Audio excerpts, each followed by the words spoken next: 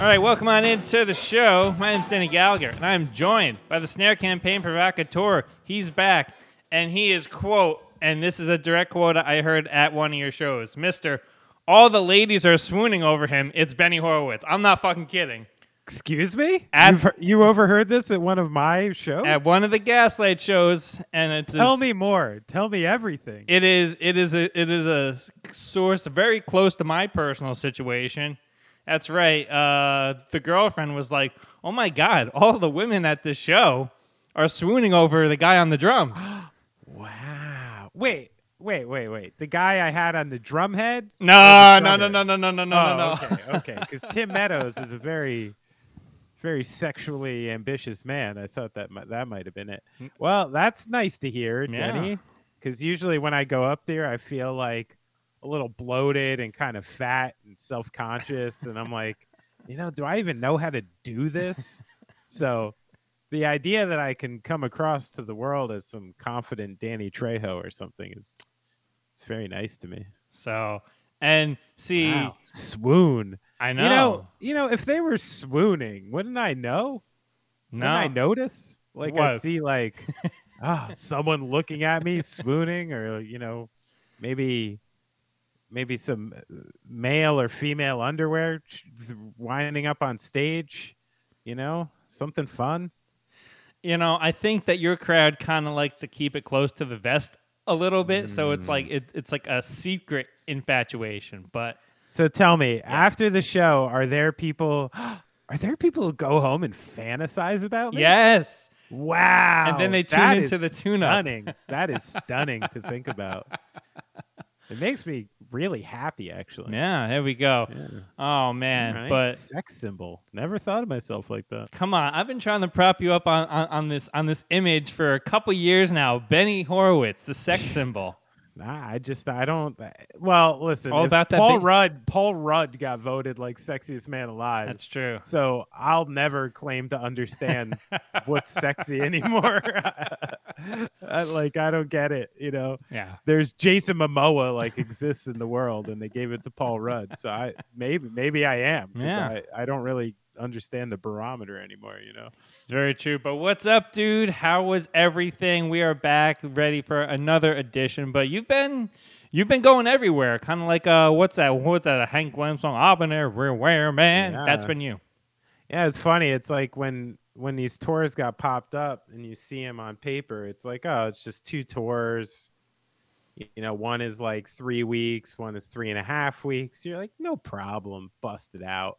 And then by the end of it, by the last couple shows, you're like, holy shit, what the fuck just happened? Yeah. It's like just this rip roaring, and I kind of forgot how quickly the whole thing can take you, and how you gotta, lose your mind a little bit to even adapt to it, and then jumping back home, and that it's a mind fuck. It's really it's a very interesting thing. I came up with a little bit of a theory this time. Yeah. I mean, I've been thinking about it a lot, but it's like, I think everybody, like musicians and entertainers and even athletes and stuff, a lot of times later in life fall into patterns of, drug and alcohol abuse and stuff. And I think people find it more of a personality trait, or something that happens to these people. When the longer and longer I do this, I think there's a real physiological connection between, jumping up on stage every night and having a massive blast of adrenaline and serotonin, and, to the absolute max it can go.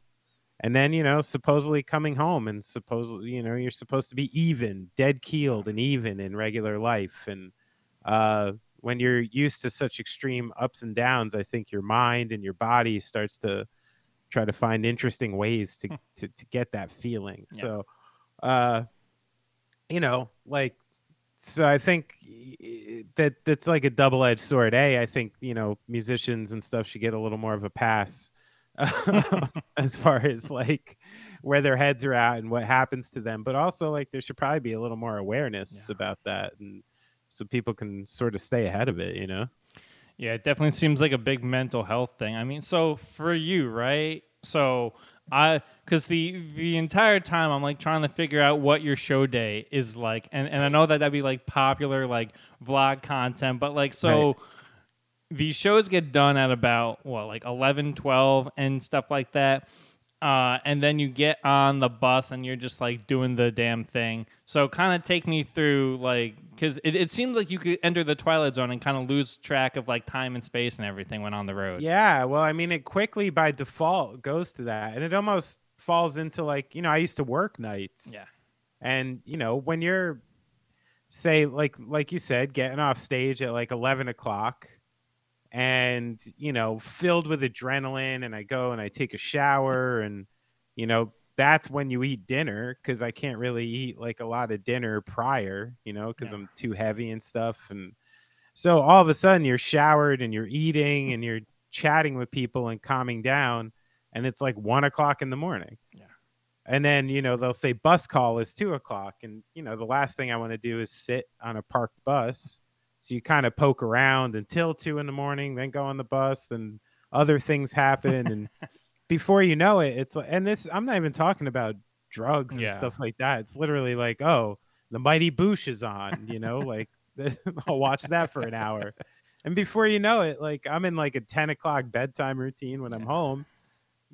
But, before I know it, I'm in like a 3, 4 in the morning bedtime routine where, I'm starting to push noon the following morning and stuff. And it's like, it just flip flops so quickly. It's really like a physical anomaly in a lot of ways. Brutal.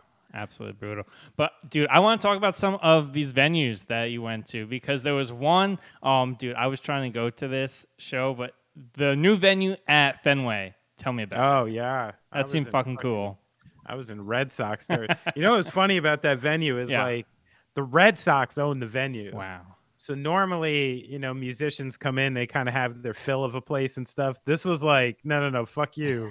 Like Xander Bogaerts is here. Like you guys are like second fiddle, and you got to follow our rules, So that was a funny part, and it was a game day as well. So like it was an extra clusterfuck for sure. But kind of exciting, and the venue itself was really cool. I mean, it's like, brand new, like all the crew of ours was so happy because at these giant brand new venues, just all the audio and all the technical stuff is so sharp for them that like it's a very easy day, for a crew like that. I miss like in some of the cities like Boston and DC, Philly, we were ambitious with venues and we played bigger places than you normally have, and they all happened to be like very beautiful theaters and beautiful rooms, and we had quite cool shows there. So it kind of led to, one thing which was cool is, there's a lot of stuff on Handwritten and Get Hurt that kind of like in my head was sort of like built for big rooms. Like the drums are kind of like those big mean drums that should like affect out, and like kind of the rooms are starting to fit the sound a little. I'm like, all right. I'm like, Too Much Blood all of a sudden sounds really big, like in one of these giant theater rooms, when in like a bar, it maybe didn't fly as nice, It's like but I think that's what a lot of these touring cycle has been, is like, it's almost like a reevaluation, adjustment of how we're going to do this now. Yeah. How we're going to do it personally, physically, how we're going to do the show to age gracefully and make sure that like this is staying fluid and staying in the same direction. And you can't just like push the same buttons you used to push. You kind of have to search around and figure some new avenues out, and I think that's a lot of what's going on. Yeah, so you talked about a lot of these newer venues. I mean, is it kind of sad that now they're in these like entertainment centers, because there's like the Anthem in DC, there's like this whole like waterfront thing. It's not so much the like, oh, like on the other side of the tracks, and we're just gonna roll in our van a little bit. Yeah, no, it's a wildly different experience. Yeah. And for a band like us, it's working right now, but it's not to say it's like better or worse, Yeah. But that's the thing with a lot of these places, like the guy who runs the Anthem in DC is the same guy who runs 930 Club. Yeah. So, like, you're in that venue and you still have the 9:30 cupcakes and stuff there like we go. that. And that shit's Yeah. still there. So it's like, you know, and in reality, there's some like corporate overlord shit going on with all this. Yeah. Like, most of the rooms we played on this tour are Live Nation rooms, and there is a reason for that. So,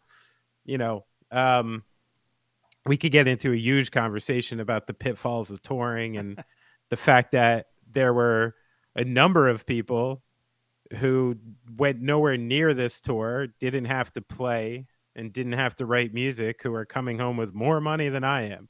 So there's a lot of problems with the music business. And we could do a whole separate podcast about that. And we have, and I'm sure, glad to know that, because, we've come into some money from the Live Nation crew that they're still on the chopping block. But let's until Live Nation gets behind the tune-up, no more plugs. No more free plugs. They've for Live taken Nation. enough. Ugh. Oh, but the PNC show, man, tell me about it. Just epic, you know? I mean, it's the usual like Jersey deal where, there's so many people around and family and extra things to deal with. By the time you get on stage and it's like 40 degrees out and you're a little frazzled, and I wish it wasn't the case, but if people saw like, the show in Pittsburgh like 5 nights before, they probably saw a better show. They saw a tighter band for sure, because everyone's just so fucking out of their minds at those shows, and there's so much extra pressure, and it's a bit of a head fuck. But I had a lot of surreal moments, thinking about the past and my family being there and stuff like that. It was a heck of a way to end the program. But 42 degrees for a drummer outside, it's not the easiest. I had hand warmers, the whole deal. I was trying to stay legit out there. Love that. And the kids were there. The kids showed up. And was that the first time, or like not the first time that they've seen you on the stage? Not the first time they've seen me play, but getting to an age where it's more significant, so it's special. It's very cool. That's really cool. Well, the entire experience, I gotta tell you, to like see you up there like doing the art at like peak happiness and like what the arts and everything could possibly be was really, really super inspiring. So thanks, man. Well, you want to know what segment is inspiring each and every time we do it? Don't know. It is, in case you may have forgotten, it is this day in music history. All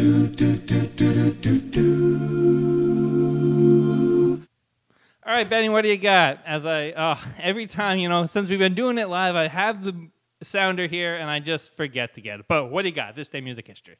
Benny, you know what we're going to do to start off this year? What? I want you to go first. Oh, my gosh. Okay. Why don't you ever go first? Oh, because I'm Just chivalrous. give it to me, You kick this one off. All right, Benny. Well, on this day in 1990, I'm really going to go out of left field for the tune-up audience. Leonard Bernstein died of pneumonia. And why am I bringing up a composer that put together the scores for West Side Story, On the Waterfront, which is, a little based in Hoboken a little bit, so I guess there's a New Jersey tie. No, I'm bringing up this because with the Hollywood connection and everything, his life is coming to the big screen, and he's going to be played by Bradley Cooper. Wow. So I bring this up to kind of dive into his life getting the Stars Born treatment, because Bradley's directing it, he's producing it, he's doing the whole damn thing. So this day, Leonard Bernstein died in 1990, so that Bradley Cooper could probably try to get his next Oscar. You know me, I'm a Cooper guy. Yeah. So that sounds exciting. I'd watch this picture.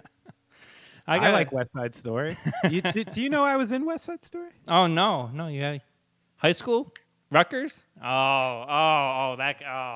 Jokes. The jokes. No, I was in West Side. No, I'm being serious.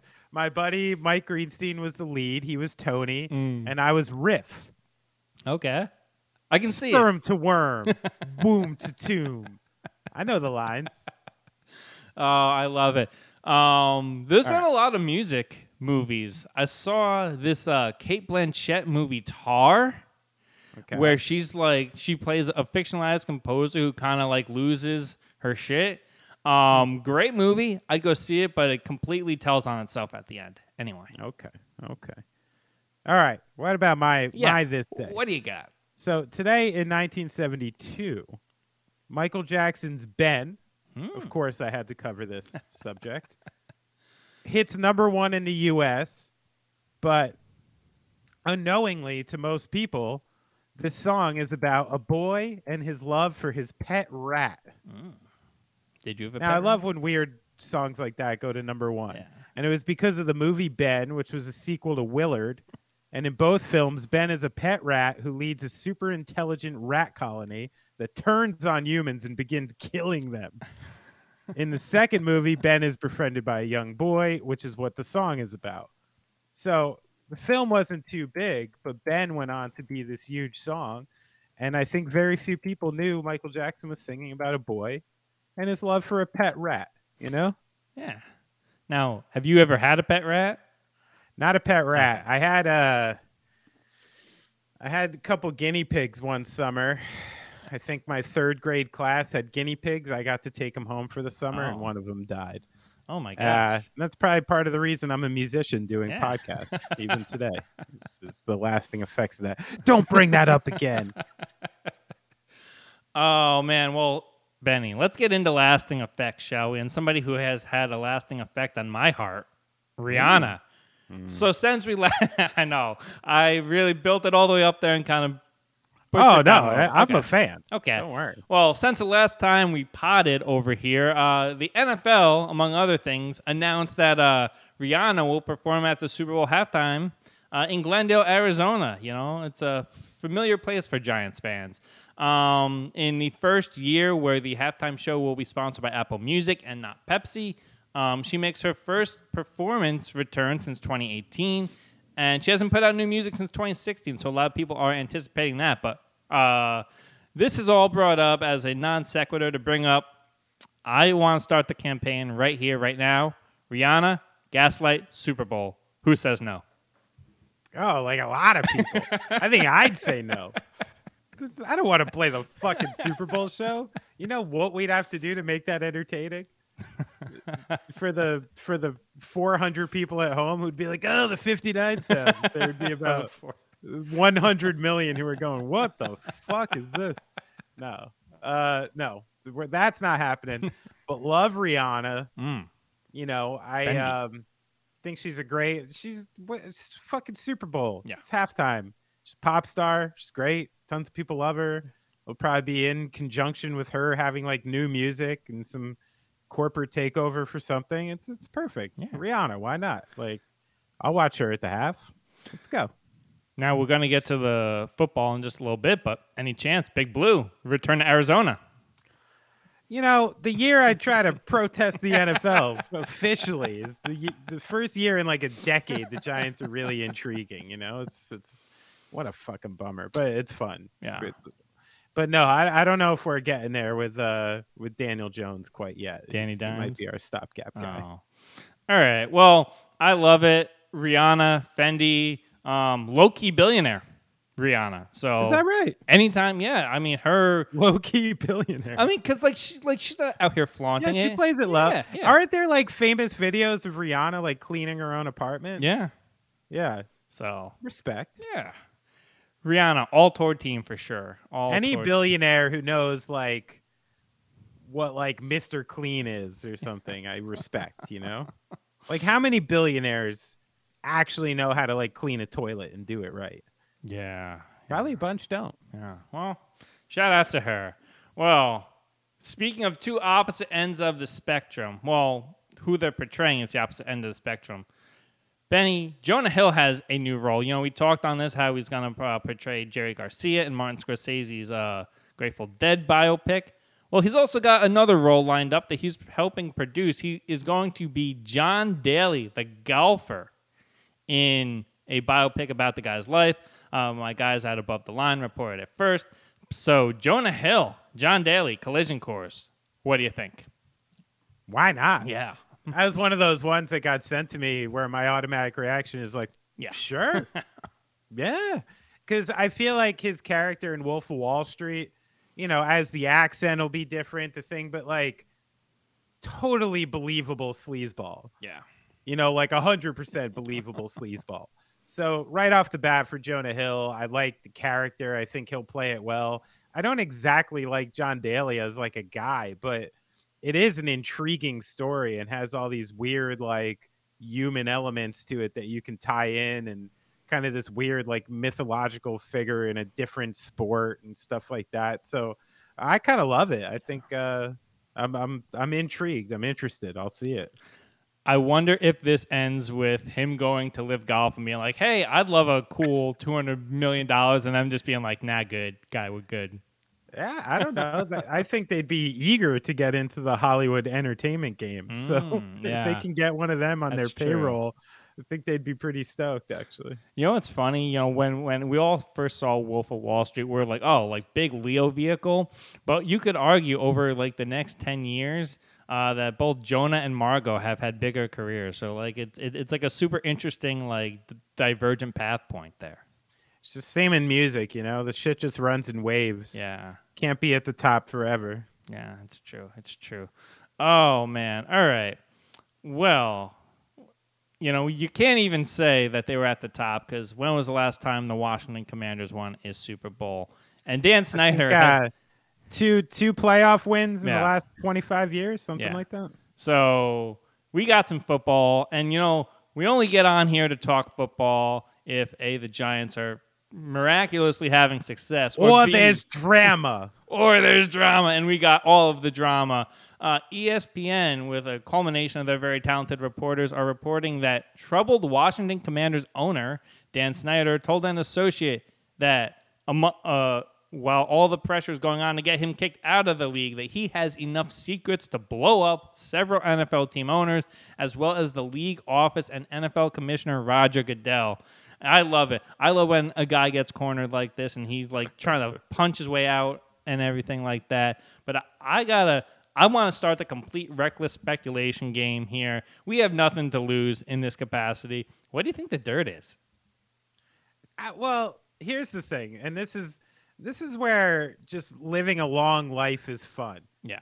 Because I have no connection to the life of upscale billionaires and corporate people and the life they live. I didn't grow up that way. I chose a very different life, and I've had like no exposure to it. Yeah. What I have had exposure to is gangster shit. And like after story of like high level business stuff and gangster shit is exactly the same. And this is exactly what some gangster ass dude does when he knows he's about to get locked up, when he knows he's about to get his ass kicked, when he knows he ripped off the wrong person. Yes, I'm saying he for most of this because, usually terrible shit is male. Look at the story we're talking about. So that's just what it seems like to me. It seems like some dude who's had a lot of fucking power, a lot of influence, a lot of money, who sees, he's been getting picked on in his mind, these psychotic minds of these people. He thinks he's been getting picked on by other owners and people, and they don't see the really good things that I do, and blah, blah, blah.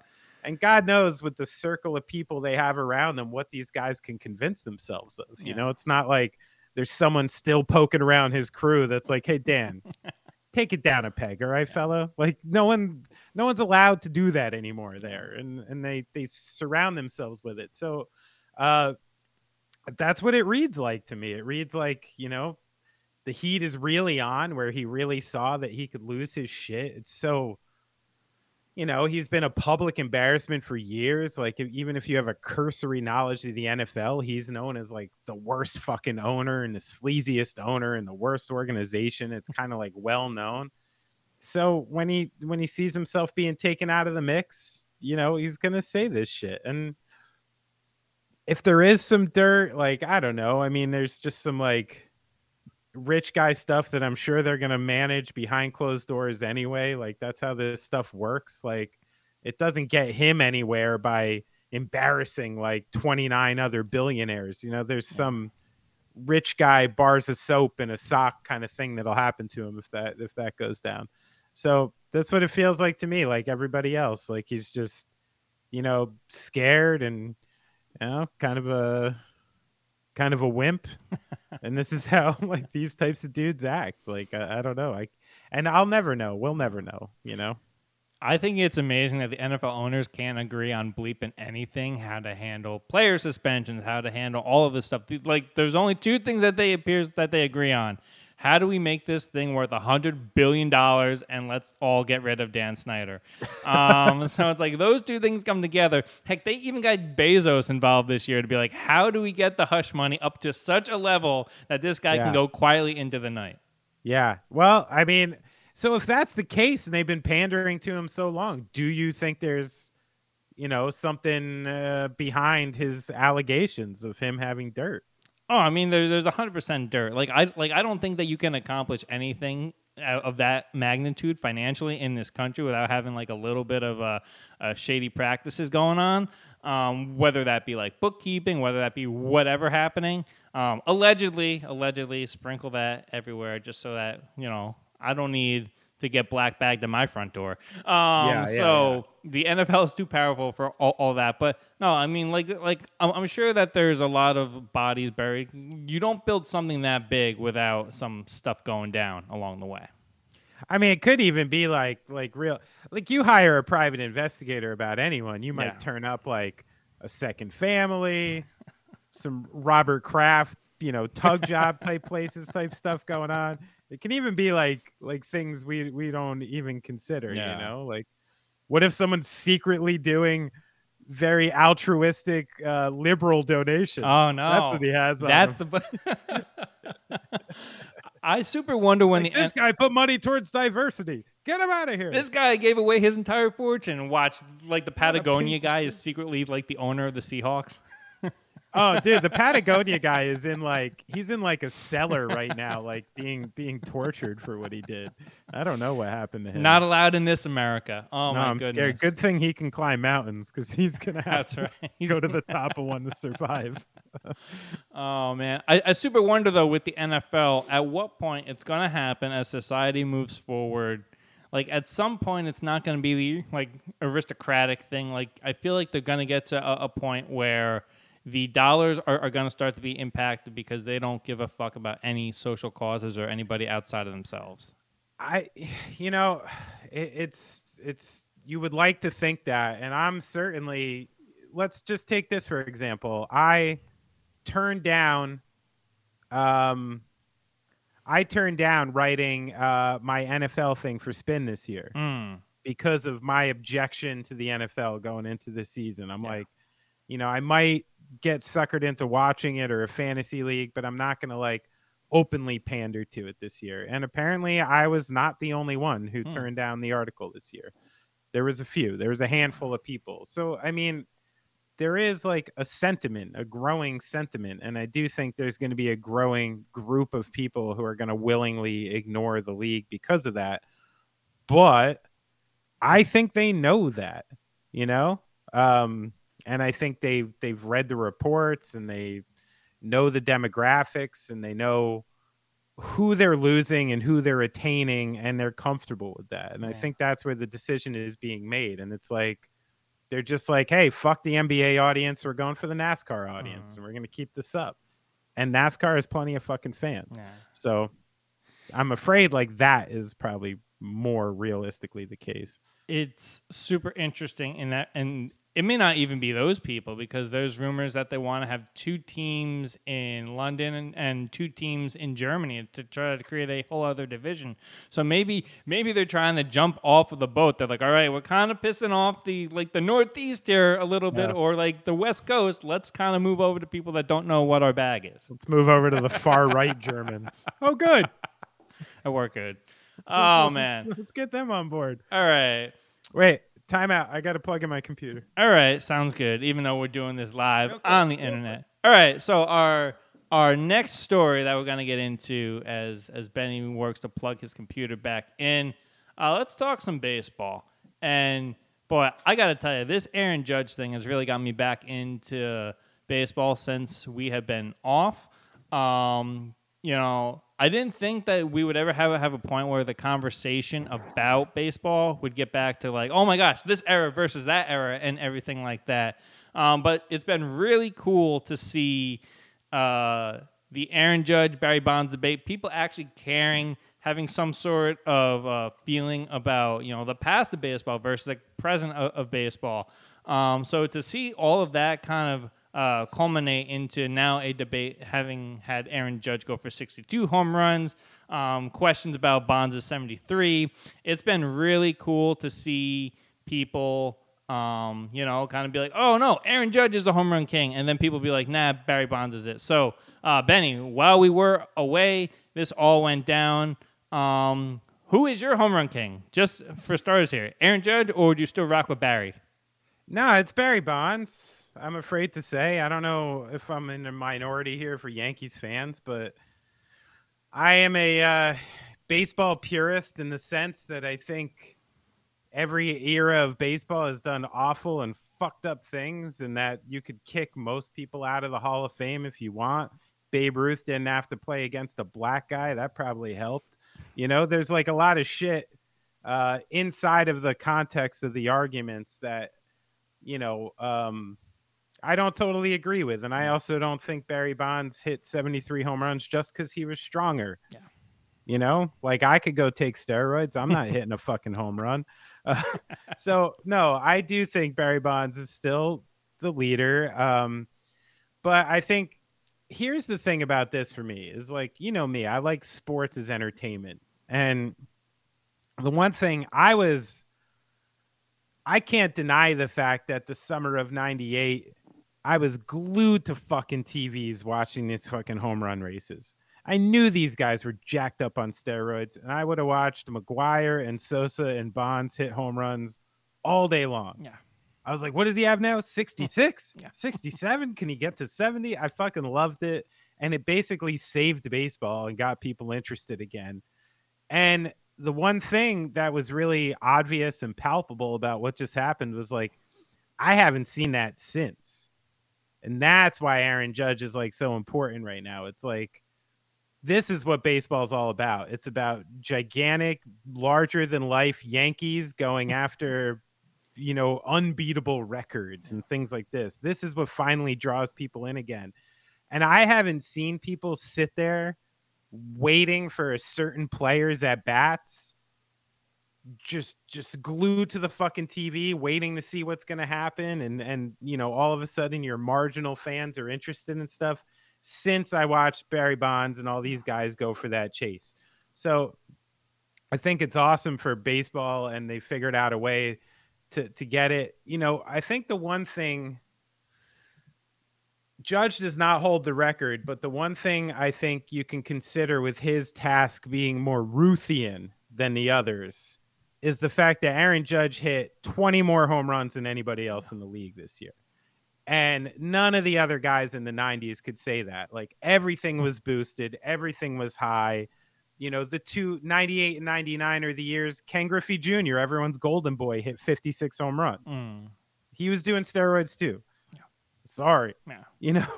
So I think that's the cool thing about Judge's record is just his size, being a Yankee, hitting that many more home runs than anybody else in kind of a low home run, low scoring era. I think that's what's like historically going to be most impressive about it. Kind of came out of fucking nowhere too. I think that's why it was interesting, and it felt more pure. It felt more pure as a result. So I loved watching it. I really wanted Judge to break it and all that, but I do think Barry Bonds is still the home run champion. And in this era of pitching too, I mean, like with the shift and everything like that, to almost get the Triple Crown and all of that stuff, it is this, we hear all the time from the past about baseball, about like mythical stuff that happens, and it gets written about in books, and it's blown up larger than life. This was one of those seasons, and we saw it happen in the age of the internet and everything like that. So baseball still has a chance, but they may need to reconsider how they, handle the analytics, how they handle the pitching and everything, stuff like that. Have it guys in the backyard just playing, and that's what it seemed like Aaron Judge was doing every day, and people effing loved it. Yeah, and it's definitely the truest record. It's since we've been breaking this home run record, it's the most honest run at Roger Maris's record. Like it based on statistics and history, it is. I just wish everybody else had a little asterisk next to their name or something. And the absolute worst part of this, when you saw like most of the people that were like, "Oh, Aaron Judge is the home run king," were like these like older white dudes, and I'm like, "All right, come on, don't be so obvious here with this, please." Yeah, there's a lot to it. There is a lot to it. So and no one gives a fuck about Roger Maris. That's the thing. It's like his name only comes up like once a decade when someone else just comes towards 61. I love that his kid was like starting the fire. We would not be having this conversation if his kid didn't get up in front of microphones and be like, Aaron Judge is the home run king. Nobody was talking about this. And then Roger That Maris was happening in the 90s, too, when these guys were breaking the records. And that's why it's always been just this point of contention that's never been flattened out. And that's where I wish baseball would just like put a fucking cork in it, but you still have guys getting suspended for steroids. So it's like, is it actually over? I don't know. Yeah, who knows? And we'll never know. It's years down the road, we may not even know. But let's get into some of this NLDS, ALDS action. Great stuff happening right now. But do we want to pour one out for the Blue Jays? Do we want to pour one out for the Rays? And do we want to pour one out for the Mets while we're here? We can pour one out for the Blue Jays. Yeah. I feel for them. Young team, exciting. I wanted to see what they could do. The Mets? Oh. Am I pouring one out? No. They literally changed the rules of baseball to let them buy this team, and let them keep this team in perpetuity. If you get knocked out of the playoffs, fuck you. Your fault. Should have done it better. I don't know. And then the Rays, I actually had this conversation in Boston the other day when, I took a picture of some Boston stuff while I was there and had a lot of conversations about baseball. And that night, the Rays were playing the Red Sox. And I had to be real with myself for the first time in a while. I'm like, you know what? Currently, as things stand right now, I dislike the Rays more than I dislike the Red Sox. Wow. I do.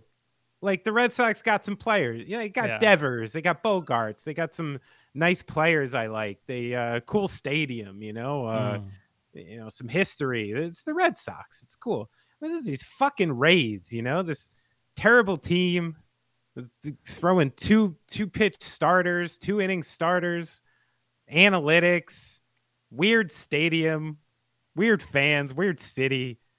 Like, just no thanks. I preferred when Tampa was just like the bottom of the division. You never had to think about them. That's when I preferred them. So as much as I respect the Rays model and, a small team fighting in the big pond and things like that, I respect it. I think they're smart, but I hate fucking watching it. And they've been better than the Red Sox for a few years now. So they're currently the heels. I don't feel bad for the Rays. Would you feel better about them if they were playing out of Montreal? Oh, yeah. Any team that goes to Montreal is going to have my partial fanhood for sure.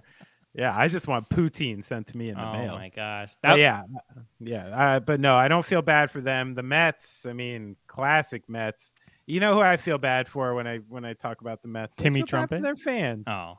I do. I know a lot of great people who are Mets fans. Yeah. They didn't sign up for it. They just get cock teased every year. Like all these times they get to August and they feel so hopeful. They get to September, this time October, feeling so hopeful, and it just gets ripped from them. I love it.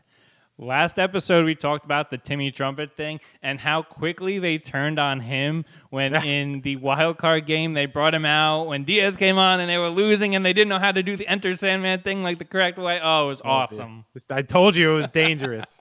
Dangerous road to go down. Oh, you got to get a couple championships before you can bring the guy to perform on field every single time. But at this point, man, you know what I'm hoping for now that I live where I live and stuff? I think Yankees-Phillies would be a lot of fun at this point, Let's let the Phillies get through and have a new local rivalry take place, Nah, man. I'm not trying to deal with that Philly stuff in another sport. No, thank you. We get like a fall off, or not even a fall off because of the Eagles and stuff like that. I don't know. Phillies fan, like when the Phillies are at their peak, they're almost as bad as Eagles fans. I'm not kidding. But the New York Yankees versus the Brooklyn Dodgers, That's fun. I like it. Dodgers, Yankees, give me that. Any thoughts on the current ALDS, NLDS stuff? Seattle was a great story for a little bit, but yeah, I mean, I'm terrified of these Astros. Yeah. They look like they're on a damn tear, and they got this pitching, and this is going to be a tough series. But I think the Yankees and Astros are destined to play each other and kind of write this section of history and rewrite the cheating thing. And that's kind of just like, especially Judge is still on the team, Altuve. Yeah. The only one you're missing is Correa from the original story. So I kind of think Yankees and Astros are on a collision course here for each other. And then, as far as the NL goes, I think the Braves are, still, should take this series against the Phillies. They're just a better team. Yeah. But the San Diego thing, the Dodgers ran into one of those, like, you didn't know what they were, and now we quickly are finding out what they can be without Tatis. And, they have this kind of mojo about them. They have, like, this star power, and it's everything the GM was going for, was kind of having this team that can really take you in a series and really give you a hard time. So I think that's the one that's intriguing me the most right now, is this Fathers versus Dodgers series. Yeah, absolutely. And anytime, that ballpark in San Diego is great. I kind of don't know what their fan base is because I haven't had much success to be vocal. But if you think back to the 90s, they were kind of like a vocal fan base when they had like the Tony Gwynn thing going, stuff like that. So I got to say that downtown area, though, in San Diego, where they have the games, it's kind of like if New Orleans was built in like 2012. Right, exactly. It's kind of got a very annoying feel because of it. All right. The gas lamp. The gas lamp dish. Oh, man, it was there in March. Underwhelming, I thought. Good on that. Yeah. Good on that. But, all right, let's move down. Since we're in the SoCal area of the region, let's move over to Phoenix and a quick update on a story that we talked about last time we were together. It was just starting to materialize, the Robert Sarver situation. By now you all have probably heard all about it, as he's trying to unposition himself as the head governor / owner / CEO of the Phoenix Suns down there in the desert. And we have had some speculation about who's going to take over for him, who he's looking at, who he could possibly sell to. A couple names in one ownership group that stood out to me, and it brings up a guy we talked about before, Jeff Bezos. And that'd be enough for any situation. Then you add Bob Iger to it, and Oracle co-founder Larry Ellison, triple-headed monster coming to the Valley. I think that could be a game changer for Phoenix as a destination. Yeah, I mean, well, it's been explained to me on podcasts, but I couldn't really understand it because it doesn't work this way with music. Like, Phoenix is not an LA market, right? When you're a musician, Phoenix is Phoenix. Yeah. Which is fine, but it's not like but I listen to these podcasts and you hear like your Michael Wilbons or Bill Simmons, and they're like, oh yeah, when you live in LA, you could take your little plane to Phoenix and be there in like 20 minutes. And, so it seems like it's a little bit of like an LA rich people playground kind of thing going on. Yeah. Which I didn't realize. 100%. So of course, like, you have this, the one thing that's always stunning about Phoenix when I was there and when I'm there is like, you can build anything anywhere. They just made the place. It's like it appeared in like the 1970s. There's never traffic because all the highways are like 12 fucking lanes big. This is what cities look like when they were built for cars and lots of people. It's like it's basically the farthest thing from an East Coast city. Yeah. So you have the opportunity in places like this to build like mega stadiums with their own pathways to go there and these crazy complexes and all the things you really can't pull off in the East Coast or not easily. Yeah. So I think it's a very intriguing place. It's a huge team and a huge market. And anytime they're good, Suns fans are out in droves, so it makes a perfect amount of sense. Yeah, it's very interesting because I work with a bunch of people that have been involved with the Suns and still currently are. And that trip to San Diego and that whole like little Southern California beach area is like some of them have like second houses there, and it's like a very quick trip. As an East Coaster, I'm like, if it's not 2 hours, I don't think that's a quick trip. But Right. when you're like Midwest or like out there, it's like, oh, 4 hours, we can do that for the weekend. Oh, It's like, okay. easy. Yeah, exactly. Yeah. So. 4 hours, I'm like, I'm in Canada. Yeah, right, exactly. But interesting situation going on there. Phoenix reloaded, ready for this year and everything and stuff like that. But let's get into the reason why we're here today. NBA season preview. We're back just in time for the new season to start. Very excited about a bunch of different things. But Benny, do you want to get into this NBA GM survey? I do. Well, it's a little Yeah. boring, but sure. Okay. Well, we'll spice it up a little bit. So every year before the start of the season, the NBA does exactly what I just said. They survey the general managers of every single team to find out who they're feeling, what everyone is thinking ahead of the upcoming season. So we start at the mountaintop. Last year, the Golden State Warriors won the championship. And oh my gosh, in all the planning for this, we didn't even discuss Draymond Green, which I love. True. But NBA GMs this year believe that the Bucks, 43% of NBA GMs think that the Bucks are the favorite to win the NBA championship. And I don't know about this. Yeah, I mean, it's a tough one. I think, the going, convention right now is the idea that the Bucks would have won the championship if Chris Middleton was healthy. So they brought back essentially the same roster to do that. But that's where I disagree with like essentially the same roster to a point. I mean, I thought that DiVincenzo for Ibaka swap was a little useless. Yeah. And I'm still not knowing if Ibaka is going to ever give them anything good. And DiVincenzo went to the team that's currently favored, and probably going to play a nice role there. I also see like Brook Lopez, who I didn't exactly get more faith in last season, seeing his injury problems and what he looked like when he came back. So sort of the role situation in Milwaukee did change a little, and it's not exactly the same. I mean, you are bringing back Drew, Giannis, Chris, Portis, this like solid group that, should be as good as anyone in the East. But the thing that I don't agree with the GMs is I don't understand why this puts them over the Warriors. I think the addition of Joe Ingles, people like GMs love him around the league a lot. So I think that, but that's not till November, Christmas time. So yeah, I don't know about that. Yeah. So that's where the Warriors, to me, have some net positives just in youth, and that's where I think you're looking at a Warriors team that now has Klay Thompson, on his second year off injury, and he should look a lot more comfortable than he did.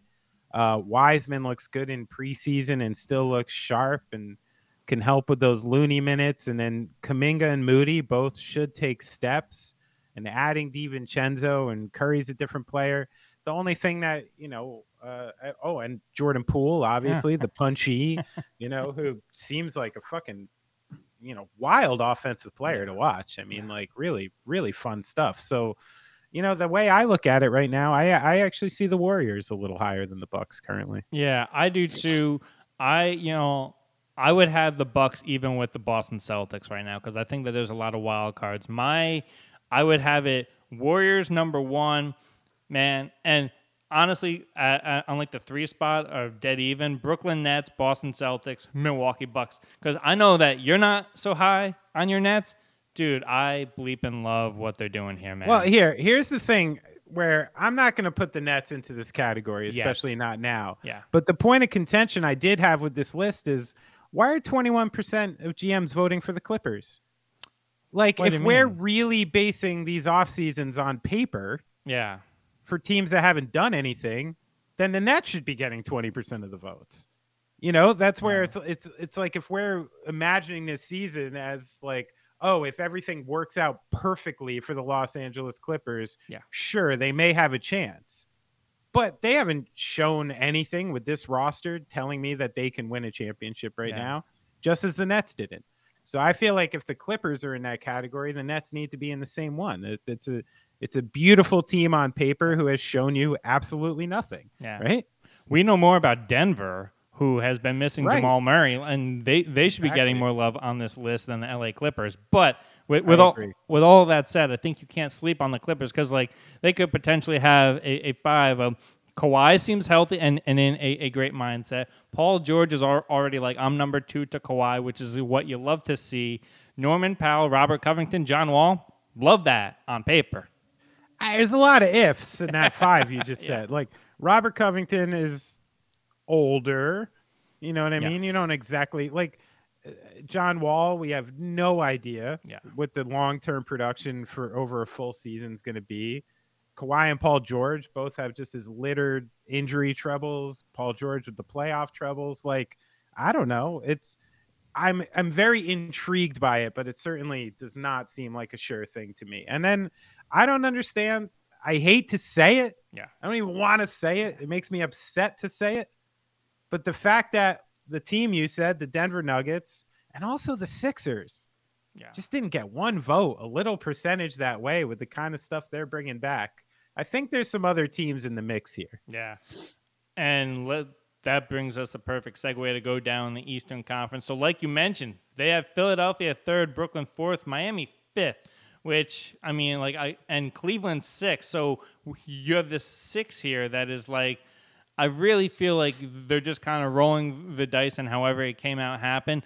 I think Cleveland is this year a little bit better than Miami. I mean, if you want to read into Miami having like Lowry back, they picked up Jovic, who I think is going to have like a Doncic like rookie season and could be a big factor for them. But Philadelphia, I mean, people loved what they've done this offseason. They had PJ Tucker as one of the best acquisitions. To only pick them 3rd, and Boston, I know on paper, once again on paper, has a lot to love, but they've got leadership questions. That's right.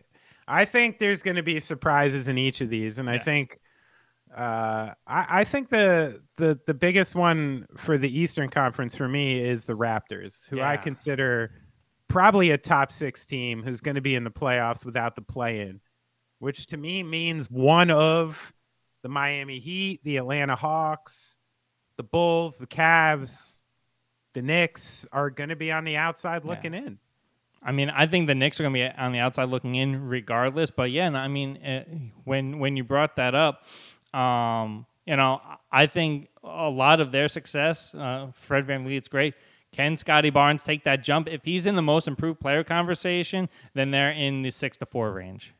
Yeah, no, I think that's like a solid team. Brought in Otto Porter, like a couple interesting pieces. They're long, and at the bare minimum, you know, every team who plays the Raptors is going to have a hell of a night trying to score some points. So I have a lot of faith in that team. And I think Atlanta not being included in there is more people are not sure that Trae Young can be the best player on a team that is a top 4 seed. But if he proves that he takes that next jump to the next echelon, then Atlanta's right up there because adding DeJounte Murray on defense is huge. Atlanta, to me, is one of the bigger variable teams on this side in the East where, you know, I could see them by game 30, game 40 being like, all right, fuck it. We got to trade John Collins. Like, this ain't the year, you know, or by that time them figuring it out. But, you know, you don't have a lot of recent historical precedents for 2-guard sets, especially smaller guards, and that working in a very functional way without, you know, a lot of pick and roll and stuff. So I think that's where people are intrigued but have more question marks about the Hawks. Let's move over to the Western Conference, and the GMs have me scratching my head here. So their list is they got the Clippers 1, Golden State 2. I don't know how you can even do that. Phoenix 3, Denver 4, Memphis 5, Dallas 6, Minnesota 6. LA Lakers 8, like that's got to be the LeBron factor there, and New Orleans 9. I would have New Orleans over the Lakers in an absolute heartbeat. You got to put the champs up top. I don't care what LA says about all of this. Like you got to have Golden State number 1, and then Denver and Memphis over Phoenix right now. Phoenix has a lot of questions to answer. Yeah, yeah. I mean, well, in the West here, we're definitely going to have like one of these teams who everyone is predicting to be very good being not very good. Yeah. And I think the teams in that category currently are Phoenix, and I know I think it's Phoenix, I think it's the Clippers, and I think it's the Memphis Grizzlies. Mm. I think these are the teams that I think have enough question marks and are Clippers aren't poised for a regression Yeah. because of where they started, but I think Memphis is poised for a little bit of a regression, and so is Phoenix because of the current situation, and that to me moves up some teams that people aren't considering as locks for the top six. I mean, I think Denver is a lock for the top six. I think Minnesota is pretty fucking close to a lock for the top six. I don't know what they're going to do in the playoffs, but that seems like a great regular season team to me that's going to roll through a lot of teams with injury troubles and stuff like that. And so I do think we're looking at like one of Phoenix, Memphis, maybe Dallas, one of these teams kicking into the play-in tournament. Yeah, Minnesota is top 5, top 4. If Anthony Edwards can take that next step, he's kind of like been a mixed bag during the preseason. But like as you said, like the Gobert acquisition was huge. But I really think that their ability to like be elite kind of hinges on Anthony Edwards taking the next step. Yeah, I mean, I agree with that, but I have full confidence in Anthony Edwards taking the next step. That's like a dude in the league right now that I have the fewest concerns about in a lot of ways. I was meaning to ask you, what's your question marks about Memphis? Ja staying healthy? Yeah, there's a lot of things about Memphis where I just like I see their interior presence. I see Adams again, where we're going into the preseason where like, one of these starting spots is going to be split between Aldama and Brandon Clark. I have a hard time trusting what I see from Ja Morant over 82 games in a playoff series. I haven't seen it yet. I have a hard time believing it. There's just something about this team that feels like, it feels like the Hawks a couple years ago. Like I feel like they overplayed their potential a little in a certain season, and they're just due for a regression here. Yeah. All right. So if we're doing it right now, NBA Finals prediction on the eve of the season, what are you feeling? Yeah, I got to stay boring, I'm afraid. The only other team right now I see like coming close to the Bucks is the Sixers, and I'm not fucking saying that just because I don't want to. So I got to be boring, and I kind of got to go with the crowd here, and I think it's Bucks Warriors. I really want that. I'm gonna rock with you too. My gosh, Milwaukee in April, the Bay in May. Oh my gosh, it's gonna be so much fun here. And then just a quick individual things. The MVP survey here. Luka Doncic, 48% of the vote. Giannis coming in at number 2. Joel, number 3. Steph Curry, number 4. I think the MVP this year is going to be Doncic's or Embiid's to lose. Yeah, I agree with you on Embiid. I think that's the setup here. See now for me, for Luka to win MVP this year, Dallas has to be what? 4. They got to be just a playoff team, a top 6, right? I think you got to be a little bit higher than that for him to get MVP. Yeah. So I mean, let's say bare minimum, Dallas has to be like a 55 win team for him to win MVP.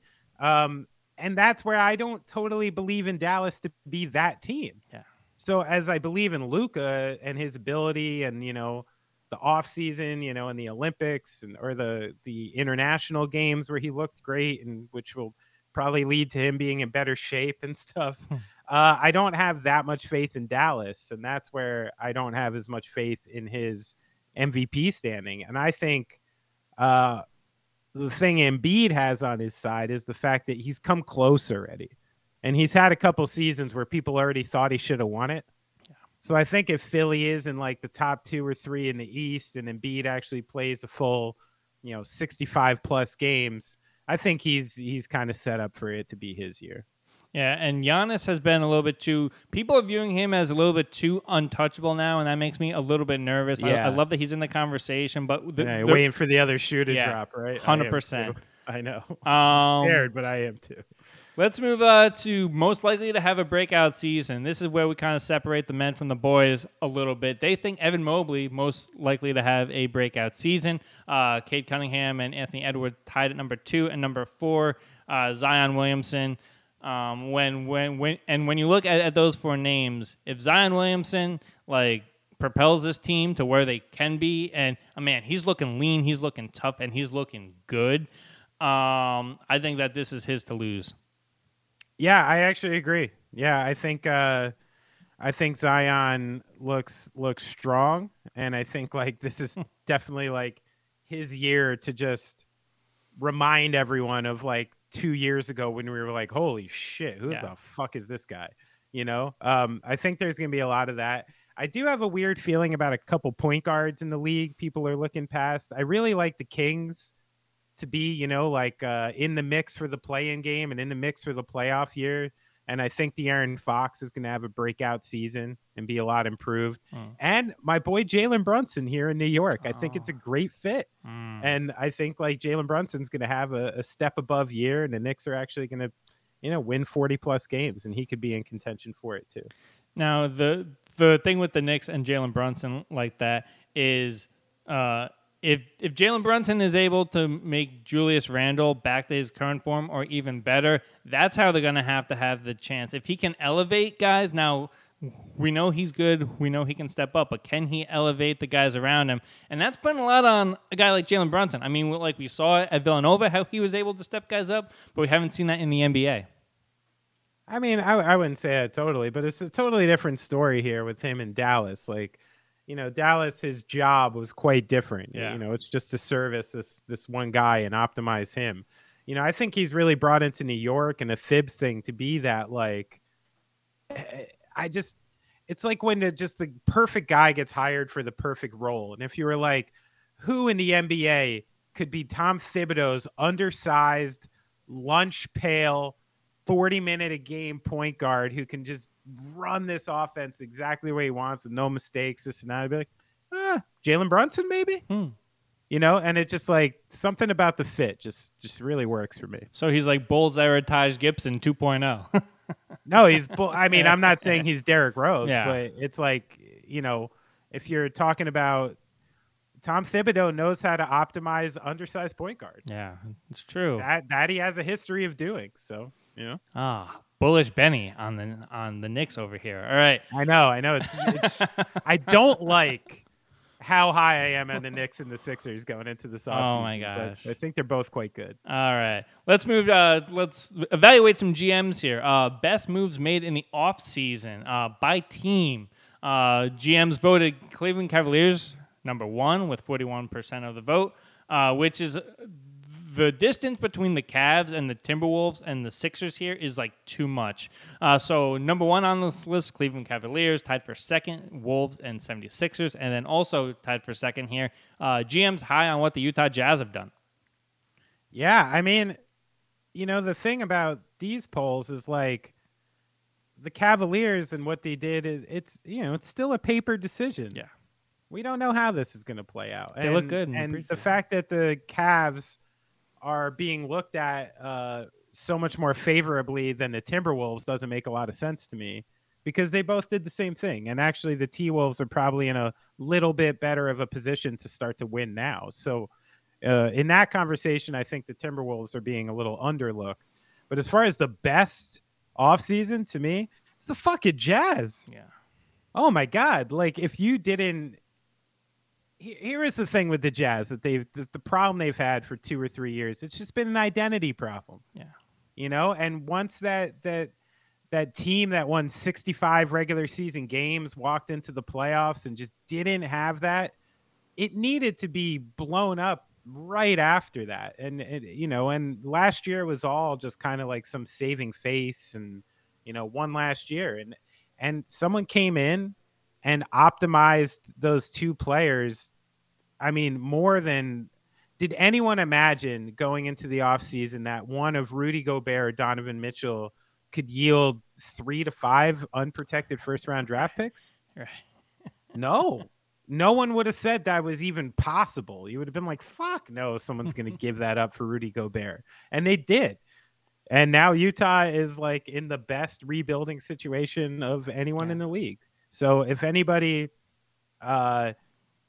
flip their chances of having a good next decade more than Utah, like literally you went from a team completely stuck to now a team with a great chance to get the alien. Victor Wemby. Huh? No, he goes on social media as Wemby, and I'm just waiting for that to catch on. Victor Wembanyama, yeah, Wemby. Yeah, I'm going with the alien still. If it's not offensive, I don't know. Might be. Oh man, yeah, no. Like the interesting thing about the Jazz when it comes to getting into that sweepstakes is I still think that they may have too much talent because like when you go down this lineup, I mean, if you compare them next to a team that's like really trying to get to the bottom in like Houston, right? As they continue their rebuild, I mean, you got Lauri Markkanen, you got Colin Sexton, you got Jordan Clarkson, and we're a week away from the season, and they're still on the team, so it looks like that they're gonna stick there. That's still a team that can be very competitive in the Western Conference. I mean, they've added a Talen Horton-Tucker that's looking to kind of like resurrect his career a little bit. There's a lot of nice pieces that Danny Ainge has collected, so maybe not a full rebuild here in Utah. But I feel like if any of those pieces shows what they can show, they're gone. Yeah, that's true. Like what is the point of Mike Conley or Jordan Clarkson or any of these guys being on this team? Yeah. I think that they're going to have a heck of a fire sale towards the trade deadline as well. Seems very Cavs year after, even 2 years after LeBron to me. All right, We're going to blow it up. Blow it the fuck up, right. All right, let's look at Rookie of the Year, shall we? I was watching this guy the other night, the guy that GMs voted most likely to win Rookie of the Year, Paolo Banchero, looked pretty decent. They also voted Keegan Murray and Jabari Smith in their top 3. So 1, 2, 3, Banchero, Murray, Smith. I think that the person that is going to win Rookie of the Year isn't even on the board, and that's Jaden Ivey. Oh, I love that we're both pivoting, but in different ways. I also believe it's going to be someone not on the board. Who? But not Jaden Ivey. Yeah. I believe it's going to be Benedict Mathurin. Oh, look at that. You listen to Zach Lowe. Huh? No, I'm watching this guy blow up the preseason. Yeah. I mean, this is an extremely talented offensive player. On Denver, right? What's that? On Denver? Indiana, okay. And on a team that's just going to fucking load him up with shots this year. I mean, they got no one, and they're trying to lose, and they have this really talented wing who can put up, and I really think, he's going to start pushing 20 points a game, and Orlando is actually going to try to win some games. And there's a chance, Paolo has some nights where he's 12 points, 7 rebounds, and Franz Wagner went off, or Carter had a bigger game, or Cole Anthony went off. Orlando's a better team who's actually starting to fight towards the bottom end of that the play-in stuff. Indiana, I think shortly into the season is going to be a true tank job, and I think Mathurin's going to be the biggest benefactor of said tank job. I mean, when you look at Indiana like that, you got Halliburton, you still have Buddy Hield, you still have Miles Turner, him.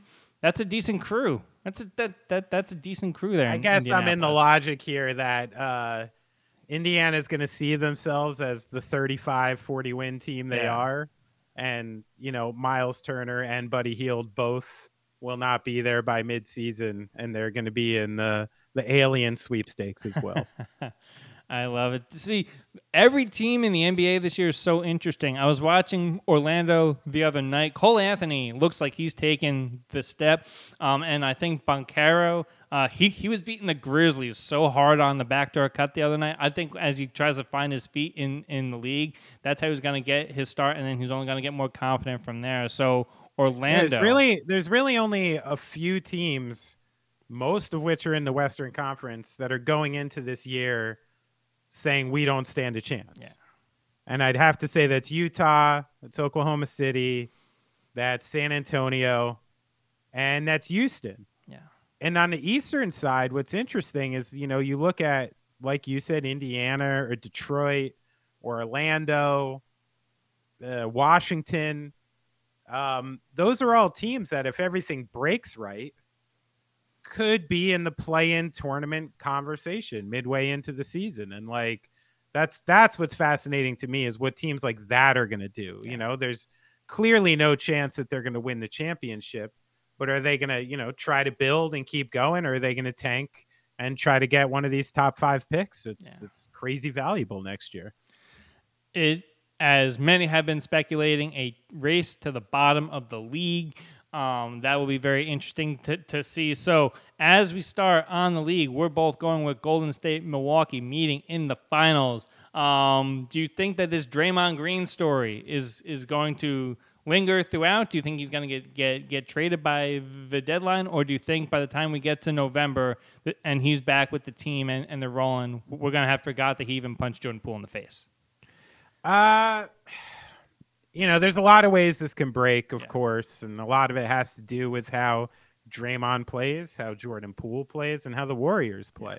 If the Warriors come out of the gates and everybody looks good and everyone's in their roles, then no one's going to talk about the punch, because now they're just, going towards the thing everybody wants in the end. But if anything goes wrong, sure, that's going to be a huge storyline, especially with Draymond's impending free agency.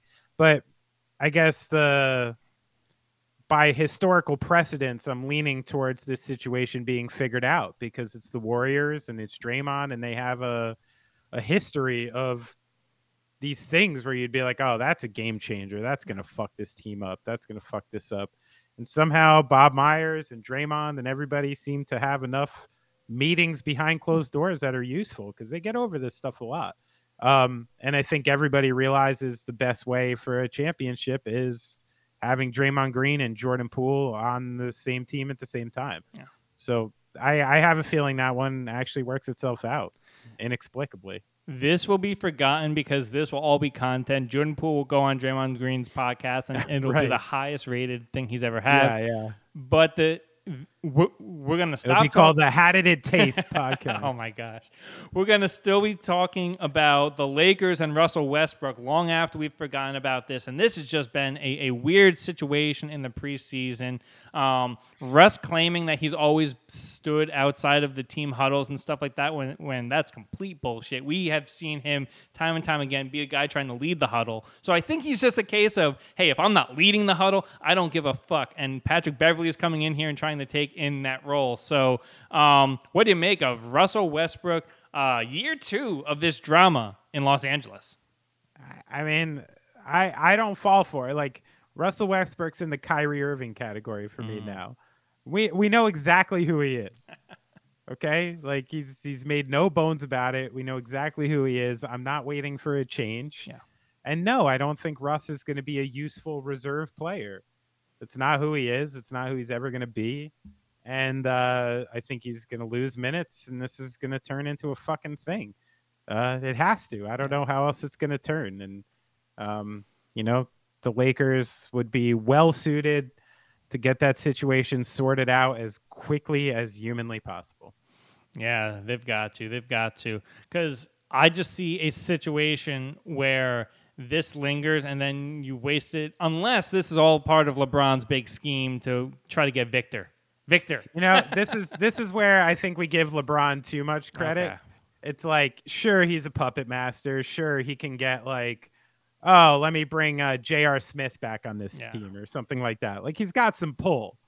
But to think like Russell Westbrook can be controlled by LeBron. Yeah. Like, Russell Westbrook is his own meteor. He's his own entity. Like these guys can't control each other, So I don't think this is some mastermind job by LeBron.